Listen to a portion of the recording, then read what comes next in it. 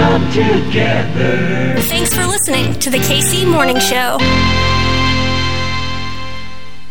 Yo, happy Tuesday. What's the word, Kansas City? My name is Hartzell. Tuesdays on this, your KC Morning Show. Y'all know what we do. We take back America, reclaiming our radical history from a left perspective. Left is best. On the show today, we had a whole thing planned. We had to pivot. We got some breaking news. Separation of church and state in public education just thrown out the goddamn window. And Professor Harvey K., one of the foremost leading professors of Thomas Paine, FDR, the British Marxist historians. It's stuff like this that we're about to talk about that is affecting our educators. They're leaving the education field because they have to teach lies or at the most lenient half-truths, right? And this is important because that guy, the governor of Florida, he's running for president.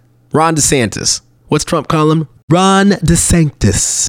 And what's going on, not just in Florida, but nationwide, worldwide, it is this reactionary shift, fundamentalism, pseudo-neo-authoritarianism. Some folks call it fascism. That is the conservative movement. Fundamentalist, nationalistic, and what we're about to hit play on is just another part of that project. So on the show today, we take back America. My name's Hartzell. It is a good day to be a Kansas Cityan. Absolutely. We will see you in the morning. They are unanimous in their hate for me, and I welcome their hatred. The KC Morning Show.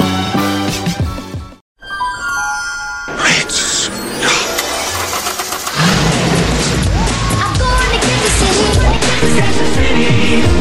Channel 9. On January 11th, 1970, victory belonged to Hank Stram and his Kansas City Chiefs.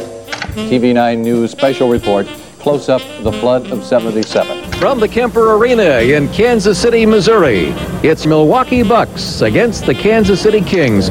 Now Kansas Cityans must decide what happens next. What is to follow the city's Holy Week riots? I am here at the American Royal World Series of Barbecue. Darryl Motley awaits, and the Kansas City Royals are world champions.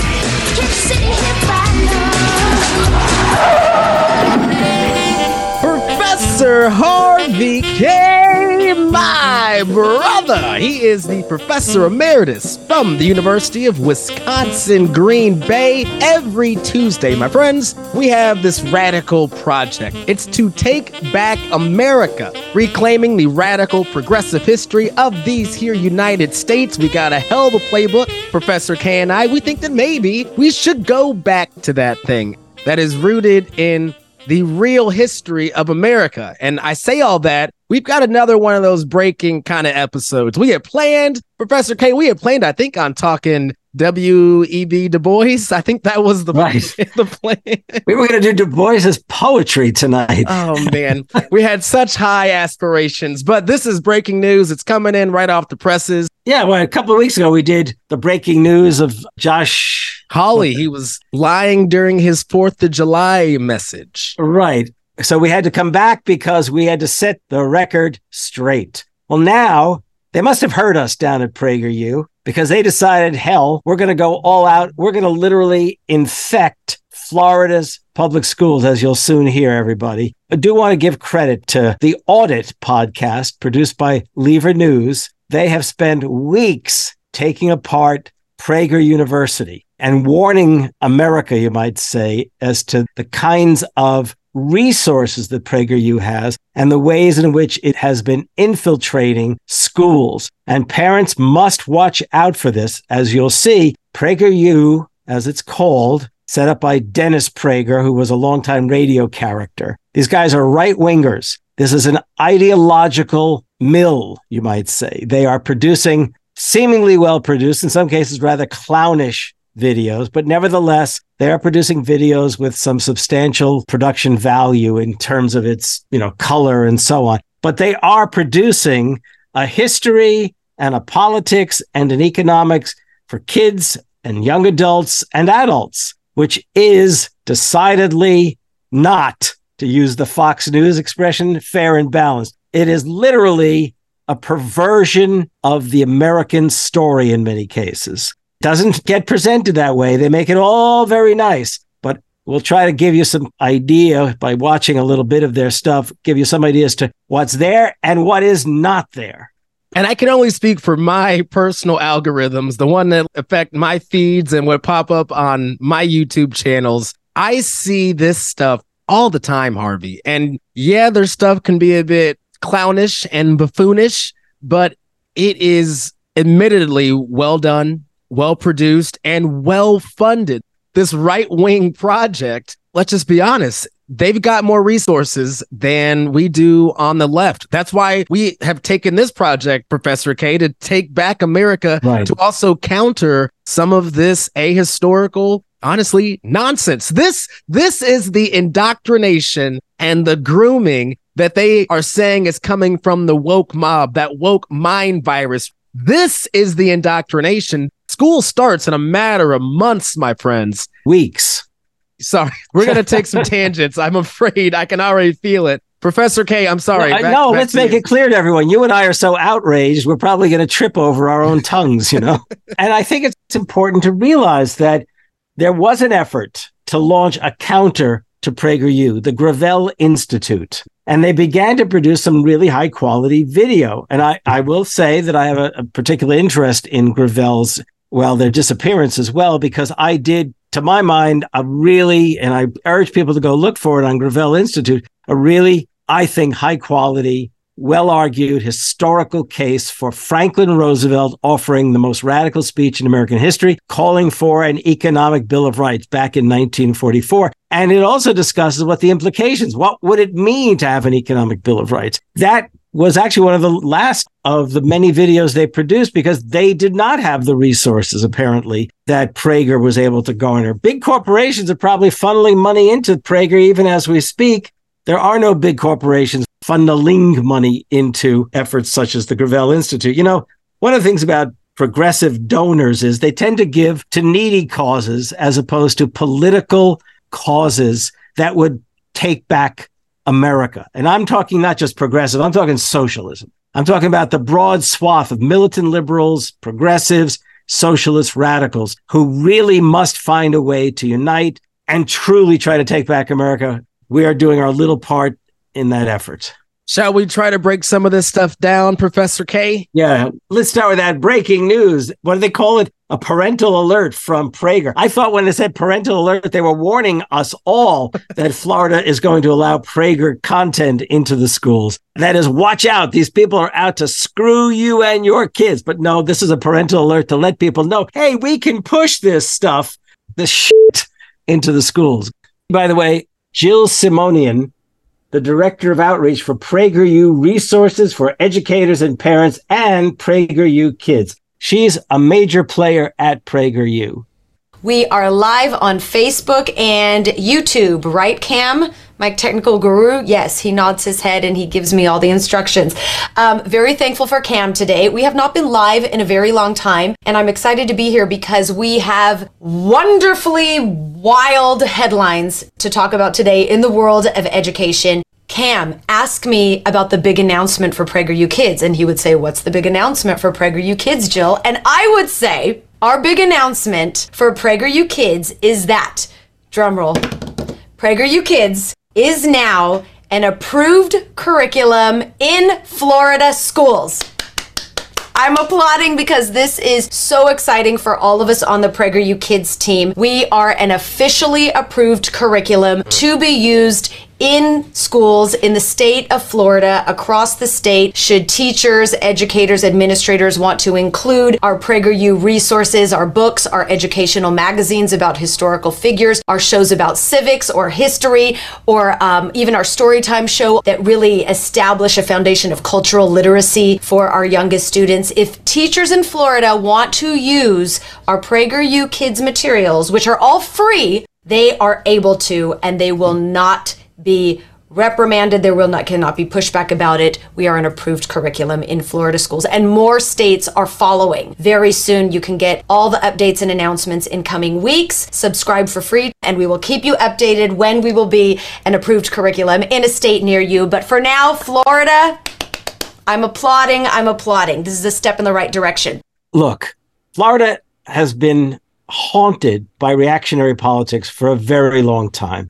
Under Governor DeSantis, it has become a decidedly leading reactionary state. Governor DeSantis is a presidential candidate in the Republican Party, though it's not looking very good for him to win the nomination. I honestly don't believe he will win the nomination. But in the meantime, he's set up, a new state militia subject to his command, separate from the state National Guard. And state National Guard can be federalized by the president.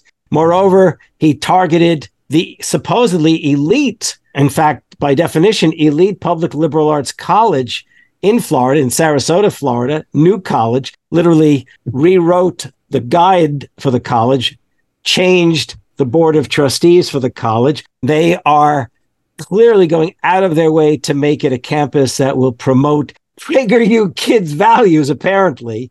Look, all over that state, we find reactionary politics, undeniably. But now it's becoming this sort of leading force, it seems, so bad that Disney is literally shifting its next $1 billion investment from Florida to California. And I'm not necessarily a big fan of Disney. I personally have never been to Disneyland or Disney World. And it may seem rather nasty of me, but neither did I take my kids there. I refuse to take my kids there. But it remains the case that Disney is shifting its stuff from Florida to California. Look, it's a sad day in America when the fast-growing state of Florida has become just so reactionary. In fact, it's all the more bizarre because the more reactionary they become, the more they'll suffer the consequences of denial, climate denial, and the floods will come and the hurricanes will come. It's all perverse. Here I am tripping over my tongue, I can tell you. I'm just I am outraged by what is taking place. Absolutely outraged. Let me make something clear before we move into this first video, short history of slavery that they're going to present. I want to make it clear, I do not endorse the 1619 project, the 1619 curriculum. I think it's much too one-dimensional. It's got some really serious historical errors in it. But these folks make it out as if the entire historical profession is literally one big 1619 project. They literally go out of their way to seem to rationalize slavery in the colonial and founding era of the United States, as I think you'll see. Let's go. And now for a brief history of slavery. Let me pause real quick. If you're curious who this narrator is, this is Candace Owens. And Candace Owens' claim to fame, she's a former liberal type. I'm not going to say leftist because that's not who she was. She was of the centrist liberal persuasion. Professor K, you can attest to this. This has been something that reactionaries love since forever, it seems like. They love taking that person who was of the left, supposedly seen the light kind of thing. And that is the role that Candace Owens is playing. On top of that, she's a black woman. And let me just say this. Not all skin folk are kinfolk. And I'll just leave it at that. That is fabulous. I love it. Slavery was not invented by white people. It did not start in 1619 when the first slaves came to Jamestown. It existed before then. It did not start in 1492 when Columbus discovered the New World. And let me make it clear, on neither the face, as I'm looking at this video, of Columbus nor his Spanish henchmen, or Italian henchmen, whatever they were on the ship with him. He himself was Italian, sailing on behalf of Spain. The fact is, they brought smallpox with them, and they did a hell of a job wiping out the native populations. Those they didn't enslave probably were the ones who they wiped out with smallpox. The native Taino tribe hoped that he would help them defeat their aggressive neighbors, the Caribs. The Caribs enslaved the Taino and, on occasion, served them for dinner. Slavery existed in Africa, Asia, and the Middle East. The word slave actually comes from the Slavs of Eastern Europe. Millions of them, all white by the way, were captured and enslaved by Muslims in the 9th century and later by the Ottoman Turks. Slavery existed when the Roman Empire controlled the Mediterranean and most of Europe from the 1st through the 5th centuries. Slavery existed when Alexander the Great conquered Persia in the 4th century BC. It was so common that Aristotle simply considered it natural. Let me pause real quick. How about this, Candace? Maybe Aristotle was wrong. In fact, let's go better than that. You realize they're laying out the story of the ancient and medieval slavery regimes as a way that ultimately will say, well, so slavery existed in America. I mean, it's almost like they may not agree that I'm presenting it the right way, but it's as if it's a rationalization for slavery in the New World. As renowned historian John Steele Gordon notes from time immemorial, slaves were a major item of commerce. As much as a third of the population of the ancient world was enslaved. Here's the second thing you need to know. White people were the first to formally put an end to slavery. In 1833... You know what? That's fascinating. So we've gone back thousands of years of slavery, and then we jump quickly to the 19th century, completely ignoring the fact that whether or not I subscribe to the 1619 curriculum, and I don't, the fact is that slavery was a part of colonial America, North and especially South. And all of a sudden, we're going to jump from all that to 1833 when the British put an end to slavery. I mean, that's a hell of a chronology. And as I was saying to you, no mention of the fact that in the American Revolution, the Declaration was issued. Life, liberty, the pursuit of happiness, all men are created equal. And the fact is that that presented a promise that inspired Black slaves in the North to petition for their freedom. It inspired whites to actually begin to form abolitionist societies. The point is, if they were smart in trying to present the argument they're presenting, they would have made use of the American story. In this one, they don't. I know we're going to get to their little video on the American Revolution. The contradictions become all the more evident. They're not good videos. Okay? The production values may be good, but the content values are not. They completely ignore the ways in which Black slaves in the South were fighting their own enslavement by running away, by staging small-scale acts of resistance, by rebelling in some cases. But white people were the first to formally put an end to slavery. Look, there's no need to absolve or accuse whole races of things, but at least tell the story in a way that makes sense. In 1833, Britain was the first country in the history of the world to pass a Slavery Abolition Act. They were quickly followed by France, who in 1848 abolished slavery in her many colonies. Then, of course, came the 13th Amendment in the United States Constitution. After centuries of human slavery, white men led the world in putting an end to the... Hold on. Again, you just mentioned it, but she goes straight to 1865. Doesn't make any mention that it was a war on the perpetuation of slavery, specifically that of American slavery towards Black folks. That includes the 300,000 Union soldiers, overwhelmingly white, who died during the Civil War. Pause right now. The fact is that first hundreds, then thousands, then tens of thousands of slaves made a point of running away from their plantations, heading to the Union lines, and seeking to support the Union cause. By the end of the Civil War, it's not unlikely that 250,000 African Americans served the Union cause. This is an interesting thing where she's the Black woman literally absolving whites, every white practically, of any kind of criminal act against African Americans by overemphasizing how good white people were in these many cases. Harvey, that is because that is her role. She is employed by Ben Shapiro. This is that Daily Wire right-wing ecosystem, and she has a role to play, and she is playing her role. Right. Sure sounds like that's what she's doing. Am I saying that this makes white people better than anyone else? Of course not. My purpose here is to simply tell the truth, and the truth is that human history is complicated.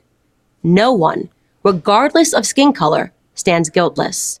We are never told to consider the murderous Persian Empire or the cannibalism of indigenous tribes of North and South America or the heinous actions under the imperialistic Muslim, Chinese, Mongol, or Japanese empires, to name just a few. Instead, we're told that slavery is a white phenomenon. I have to say that, where does she come up with that as a fact, as a truth statement? This lie spawns a bunch of other lies. On social media, I come across extraordinary depictions about how Africans lived like pharaohs before Europeans came and laid waste to their paradise. I wish any of this were true, but it's not. It's a fantasy. I think she's been watching too many Hollywood movies. Africans were sold into slavery by other black Africans, and in many cases, sold for items as trivial as gin and mirrors. The stark reality is that our lives had very little value to our ancestors. Here's the third thing you need to know. If you think slavery is a relic of the past, you're wrong. There are some 700,000 slaves in Africa today, right now. Pausing it real quick. See, that's another tool that they use. They say these half-truths, and then they do a pivot to deflect. I was going to say misinterpret, but it's more malicious than that. She's talking about slavery in all these countries. Of course, no one condones that, but she completely glosses over any account on the geopolitical anything. At the same time, my mind itself segues on the one hand to the debt bondage that so many young people are suffering in this country. It's not slavery, but it's a kind of debt bondage, it seems. On the one hand, the numbers of folks, predominantly in too many cases, African Americans, who are enslaved by our prison system. I mean, keep going. And if Black Americans began to view themselves as partners in the American dream, if we embraced the patriotic spirit that holds all men are created equal, the patriotic spirit that is our real heritage, then the race hustlers would soon be out of business. And who wants that? Which I think is so hilarious because she is exactly what she's saying is wrong. She is the race baiter. She just made an argument that it's black folks' fault for not feeling, I mean. Tell that to all the black folks who've been serving in the military. Okay? That's for a start. Outrageous. Okay? Just outrageous. The kinds of BS that she's propagating here. So imagine this will be shown in a school. And then the little white kids will turn to the black kids and say, yeah, how come you're not more patriotic? Let's move on. Let's move on, shall we? Yes, bite my tongue. Let's move on. The next video and what could be the future of history curriculum in Florida, this one is entitled History, American Revolution Part 1.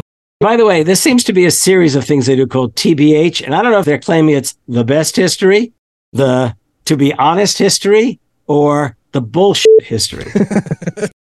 Look at this photograph. What do you see? From this perspective, it looks dark and depressing. But look what happens when we zoom out. A very different picture emerges. For those at home, it's a picture of a thunderstorm. There you go. A lot of people treat American history like this photograph. They zoom in on one particular part and build a fancy frame around it. This one piece is what American history is all about. I wish people could see the idiocy that's being displayed right now on the screen. They got guys here dressed up. They got wigs on. You get it. But you will miss out on seeing the whole picture if you only focus on one small part. Or in other words, you need accurate perspective to make accurate conclusions. History shows us that America is different from other countries. Not perfect, but different in a really good way. Pausing. Sorry. This is just a new way to frame an American exceptionalist, an American century type argument, but it's for kids. That's what this is. Yeah, as you know, I have an argument, a left argument for American exceptionalism. But what it has to do with is the radical story of America, the radical tradition, the struggles of folks in all their American diversity to try to secure the American promise.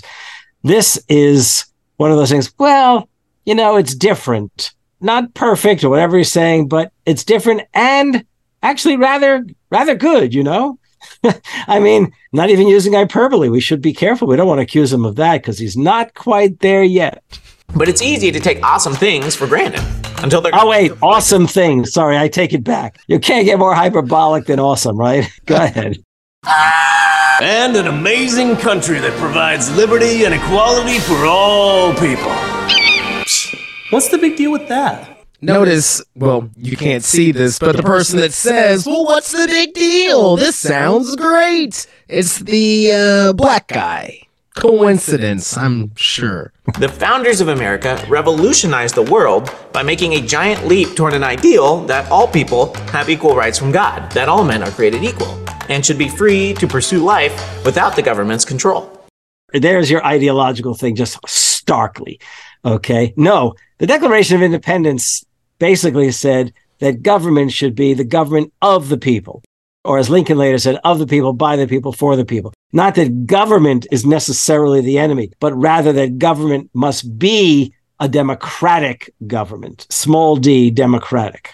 And notice how he used the capital G, God. In this case, we're talking about a Judeo-Christian God. He didn't use the word creator. He's very much saying that the creator is his creator as told by the Bible. They really make this point about Judeo-Christian. And look, there's no doubt about the presence. I mean, the 13 colonies were predominantly Christian populated, but there were also Jewish populations. There were diverse Christian populations, as well as Native American peoples and religious beliefs that slaves brought with them to the New World.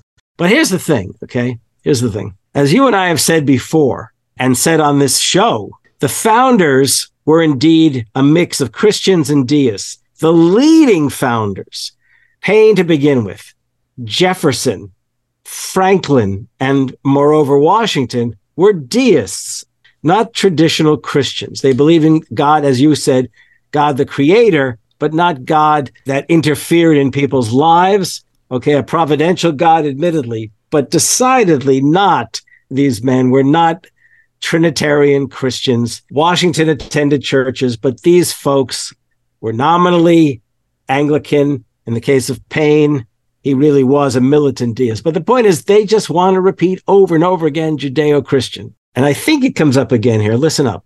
But in order to appreciate the leap that the founders made, we need to look at what life looked like before the revolution and what ultimately led up to it. Today, we're zooming out to take an honest look at man's struggle for freedom and how the American Revolution came to be. The American Revolution didn't happen overnight. It was the culmination of centuries of debate and struggle. Many rulers throughout history believed they had divine power over their people, allowing them to do almost anything that they wanted, like take their property and throw them in prison.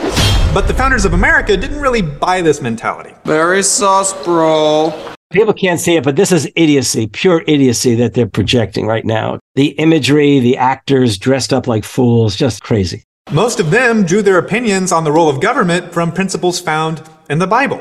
How do we know? No, Well, they did not. They did not. There were diverse sources for their opinions of government. But let's make it very clear. Thomas Paine, in Common Sense, laid out at the very outset of Common Sense a democratic perspective. That democratic perspective was, in some ways, original in its own fashion. It was not the Bible. Believe me, it was not the Bible. I have no idea where they're getting this history from. Yeah, sure, the evangelical Christians among the founders may have thought that, but I don't even know what they're talking about when it comes to biblical conceptions of government.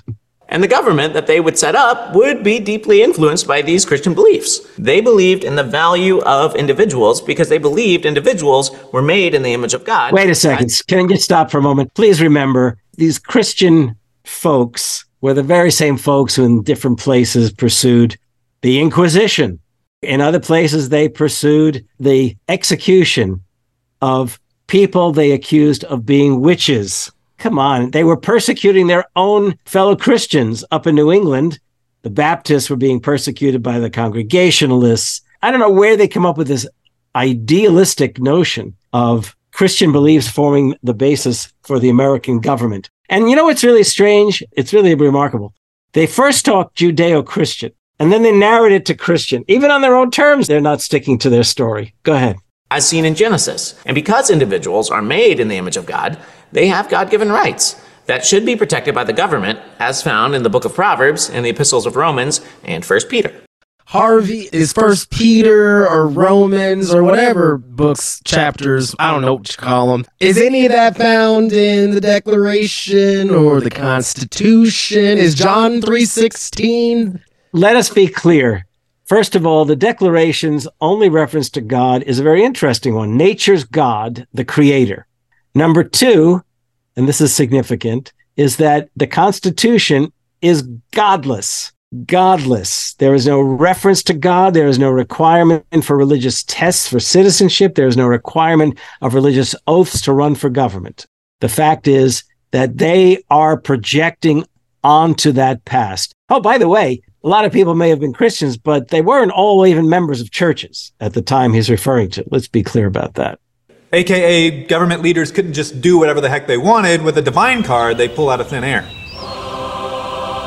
Although most of the world did not practice these biblical principles, they gave people an ideal to strive for. The founders weren't the first ones to attempt to implement these principles in government. Throughout history, most people lived under a king or an emperor. Basically, a big boss man that calls all the shots. None of this voting and representative democracy stuff. Heavy government oppression was the norm.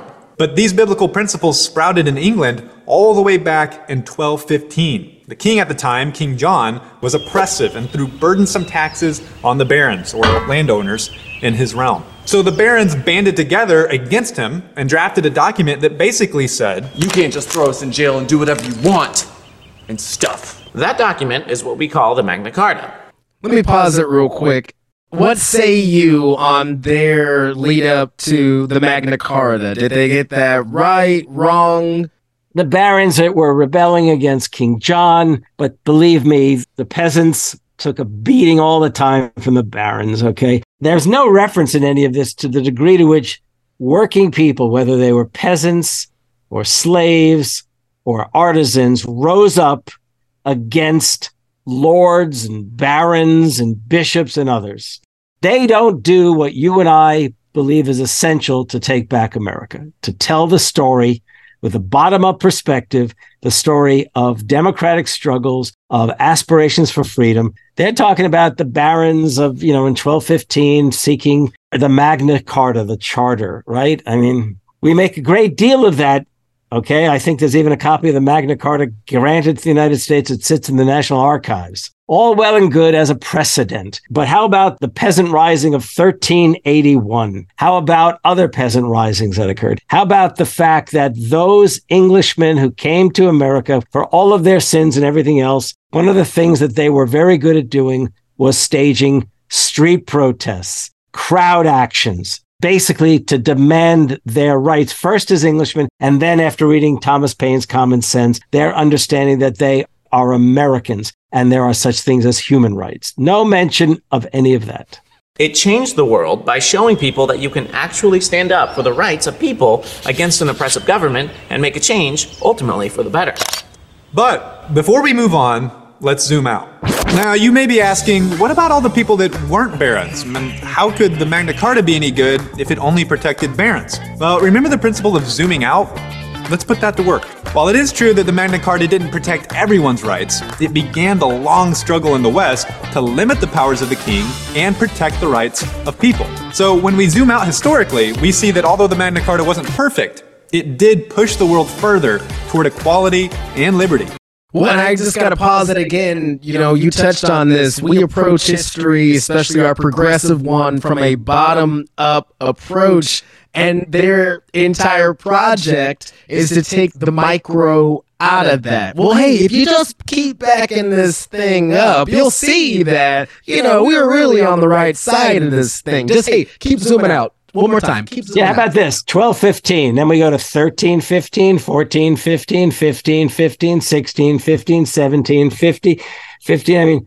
I mean, so let's see, what if I hit 6 or 7? I mean, how many centuries did I just count on? 6 or 7. Fast forward a few hundred years, and when colonists from England began establishing settlements in North America, their constitutions included many of the rights found in the Magna Carta. And even though the colonies were under the British Crown, they governed themselves and enjoyed more freedom than anywhere else in the world. By the way, that is true as long as you were one of these white men. All of a sudden, we've skipped over the fact that slavery does enter into this picture after they made such a point of talking about centuries of slavery. Unfortunately for the colonists, he and British Parliament acted like the oppressive King John back in the 1200s. Instead of respecting their rights, which had been acknowledged for centuries, he took away their right to govern themselves and ignored the promises made by King James I. In the 1760s, the British government made laws forcing the colonists to pay taxes on sugar, newspapers, glass, lead, paint, paper, and tea. I ran out of fingers, okay. Since everyone needed to use these items in their homes, the taxes made life harder for many colonists and took money that they worked hard to earn. But what was even more important than the cost of the tax... By the way, did you notice that? People can't see it. You and I could see it. In that video, there was a black man in a red coat uniform, which might have been possible, but it's not exactly a characteristic of the British Army at that point. I didn't know that the British Army was so woke. If the government could ignore one of the rights listed in the colonial constitutions, it could ignore all of them. It could take away their possessions, their homes, and even throw them in prison without a good reason. And this might seem kind of ridiculous, but it wasn't really abnormal for kings to do. The colonists now faced the same problem as the barons in 1215. The seeds of freedom that had sprouted with the Magna Carta were now being uprooted by King George III. You know, what's interesting is there was the idea of a freeborn Englishman that the English brought with them. But it was the rights of the freeborn Englishman that had been struggled for through those centuries. The right to pick up and move, the right to treat your home as if it was a castle. That is undeniably a heritage of England. But it's the case they didn't see themselves comparable to, as you're saying, as you're noting, to barons. They saw themselves as having the rights of freeborn Englishmen that were being denied. But that alone did not make a revolution. They were fighting to defend those rights. Let's see if they introduce Thomas Paine or not. I have a feeling they do not. Maybe I'm wrong. Let's see. They felt the British government was wrong, but they also understood that it would be risky to say so out loud. King George is the what? Speaking out against the king would be considered heresy, something that kings usually aren't a huge fan of. Never mind. But in spite of the risks, the colonists began to make their voices heard by protesting against the government and boycotting British companies. I'm not buying that tea. Harvey, in media, they say that sometimes less is more when it comes to these cutscenes in this, I don't even know, Saturday morning cartoon sketch that we have. Less is more, probably. With all due respect to Alexander Hamilton, the Broadway show, what are little kids going to think when they see the black guy in the red coat uniform? That's all. Many of the founders were against the oppressive British policies, but also rejected lawless violence, even if it came from their own fellow colonists. They wanted a peaceful country where everyone respected the law and was treated equally. But as King George III cracked down more and more, the chance for a peaceful solution seemed to be slipping away. In 1774, Britain tightened its control to intimidate the Americans and took away the right of the people of Massachusetts to govern themselves. The leaders of the other colonies realized that if the British government could impose tyranny over Massachusetts, it could do so across all of North America. Delegates from 12 of the colonies met in Philadelphia in 1774, and delegates from 13 colonies met in 1775, calling themselves the Continental Congress, and tried to figure out what to do. Members included Benjamin Franklin, George Washington, John Adams, and Thomas Jefferson, just to name. Notice 3 of the 4 of those were deists, by the way. They sent petitions to King George begging him to respect their rights, but these were rejected and met with the might of the British military. This convinced many Americans they had no other choice but to defend their rights by preparing for war. That war began when British troops shot and killed colonists at Lexington, Massachusetts on April 19, 1775. And it was this shot, heard round the world, as some people say, that brought the Revolutionary War into full swing. But the Americans needed a leader. No, wait. For the record, okay, it's still a rebellion. It's not a revolutionary war. Even with the military in the field led by Washington soon enough, it was not a revolution. They were still not fighting for independence and the making of a democratic republic. Let's be clear about that. In June of 1775, John Adams nominated George Washington of Virginia to command the Continental Army. On Washington's shoulders rested the fate of his country. He would later write, "Our cause is noble. It is the cause of mankind." That was just a plagiarism, by the way. Paine wrote in Common Sense, "The cause of America is the cause of all mankind," just for the record. Yeah. Let's see if Common Sense appears. Let's just see. The seed of freedom and equality would survive in the world only if the American effort succeeded. In January of 1776... What was the American effort? So at that point, there is no... Then Americans didn't know what they were fighting for, other than their own rights as Englishmen. They're missing the point here. Go ahead. Thomas Paine published Common Sense. It electrified the colonies and convinced many Americans that the only way they could live free of tyranny was to declare full independence from Great Britain. They won't note the fact that he called for a democratic republic. They won't note his insistence on separation of church and state. They won't tell us that. I'll put money on it. On July 4th, 1776, the Second Continental Congress did just that, adopting a document that declared them to be their own independent country, the United States of America. You may have heard of that document, the Declaration of Independence, and those famous 5 words, "All men are created equal." Although it was a monumental step, to many, this Declaration of Independence felt more like a death certificate, considering it was an act of treason against the most powerful empire on earth. It took real courage. It wasn't like posting on Facebook. America is the worst. You're so brave. You are a hero.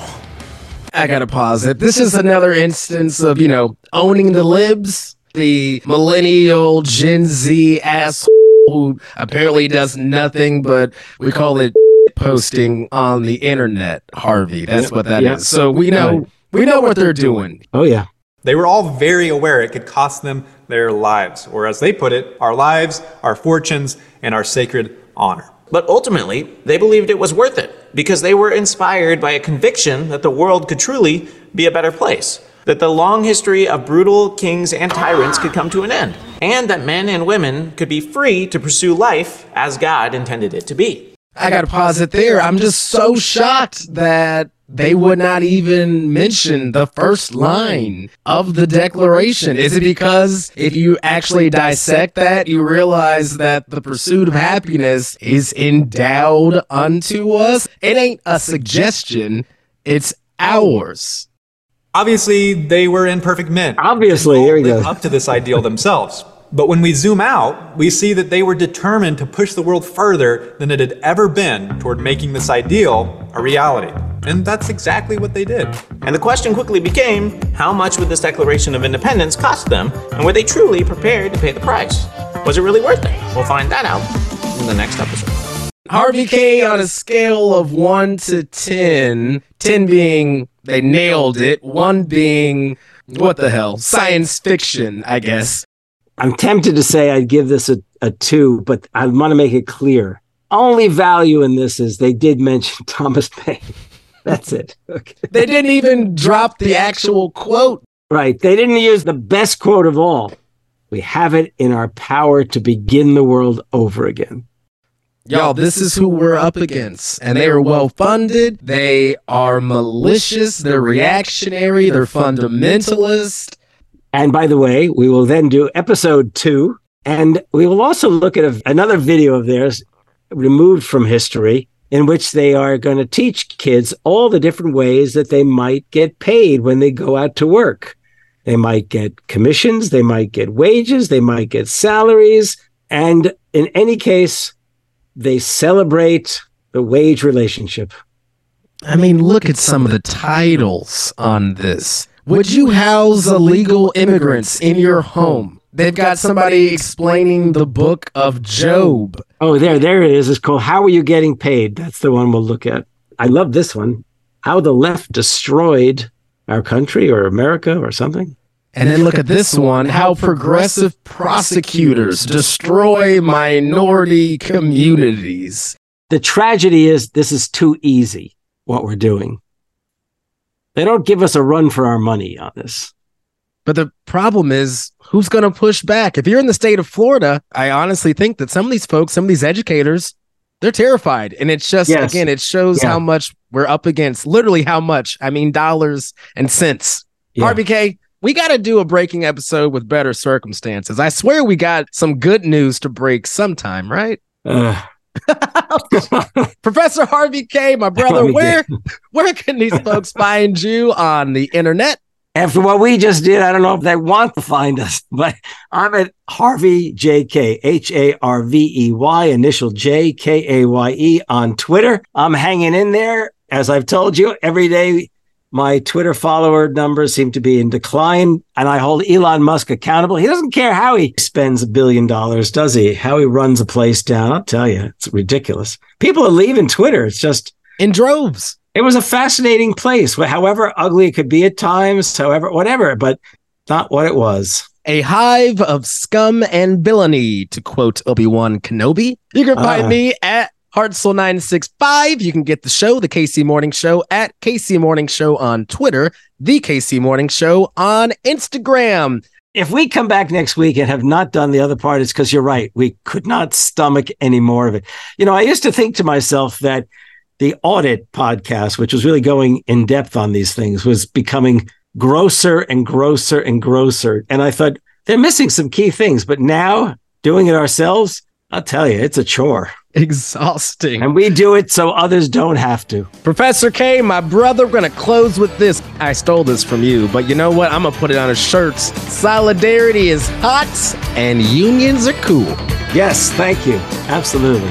That would make a great t-shirt, by the way. Harry Truman, Doris Day, Red China, Johnny Ray, South Pacific, Walter Winchell, Joe DiMaggio, Joe McCarthy, Richard Nixon, Studebaker, Television, North Korea, South Korea, Marilyn Monroe.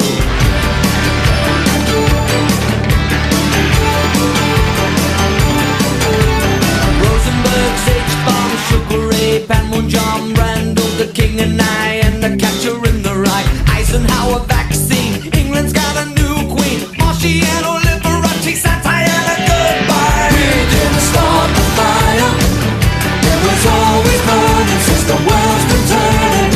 We didn't start the fire, no we didn't light it, but we tried to fight it.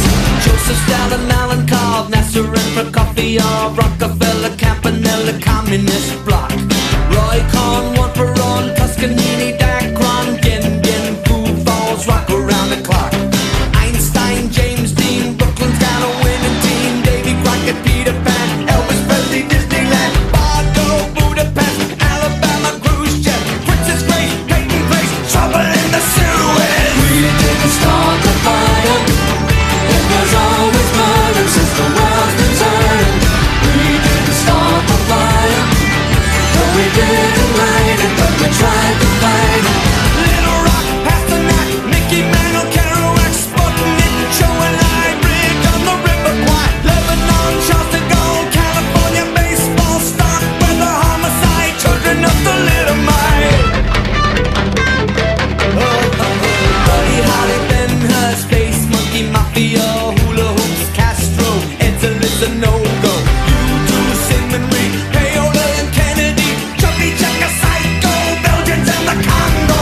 We didn't start the fire, it was always burning since the world's been turning. We didn't start the fire, no we didn't light it, but we tried to fight it.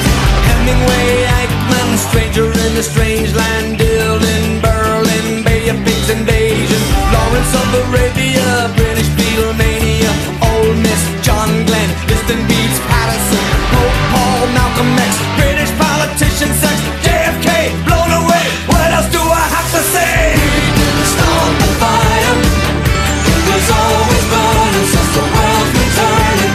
We didn't start the fire, no we didn't light it, but we tried to fight it. Birth control, Ho Chi Minh, Richard Nixon, back again, moonshot, Woodstock, Watergate, punk rock, Bacon, Reagan, Palestine, terror on the airline, Ayatollahs in Iran, Russians in Afghanistan, Wheel of Fortune, Sally Ride, heavy metal, suicide, foreign debts, homeless vets, AIDS, crack, Bernie gets, hypodermics on the shore, China's under martial law, rock and roller, cola wars, I can't take it anymore. We didn't start the fire, it was always burning since the world's been turning. We didn't start the fire, but when we are gone, it will still burn.